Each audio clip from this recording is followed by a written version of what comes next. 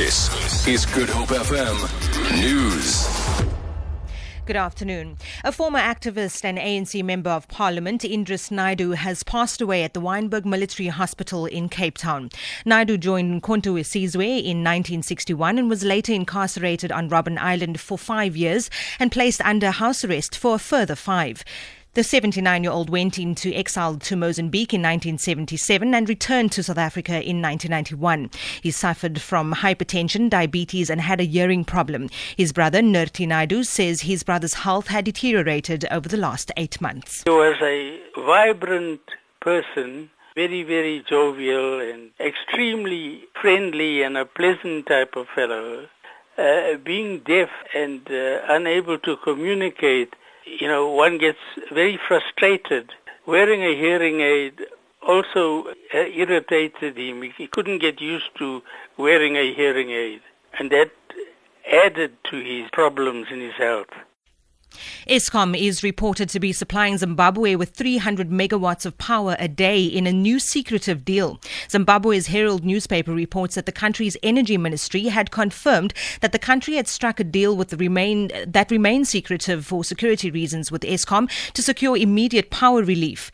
The deal with Eskom to provide immediate power relief to the country broke a long spell in which the country experienced prolonged load shedding during the last quarter of last year. The latest Zimbabwean power crisis has hit industry, farmers and domestic consumers. More than 100 people have been left homeless after a fire destroyed about 45 informal structures at Masikane in the Strand area. Fire and Rescue spokesperson Theo Lane says no injuries have been reported. The City Fire and Rescue Service responded to Masikane in the Strand area where we had 40 to 45 structures that was destroyed by fire. The cause of the fire is undetermined at this stage.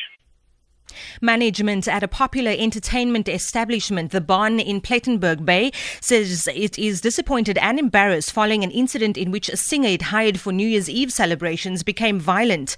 The popular Afrikaans singer is expected to appear in the local magistrate's court today on charges of assault and malicious damage to property. He was arrested after an alleged drunken altercation. He allegedly also smashed a car window during a fight. The Barn's manager, Henko Kleingeld, says another singer who was in attendance saved the day.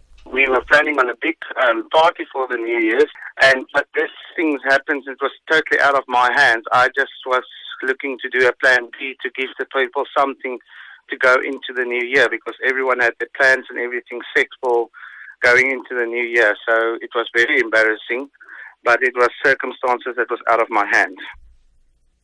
For Good Hope FM News, I'm Erin Lee.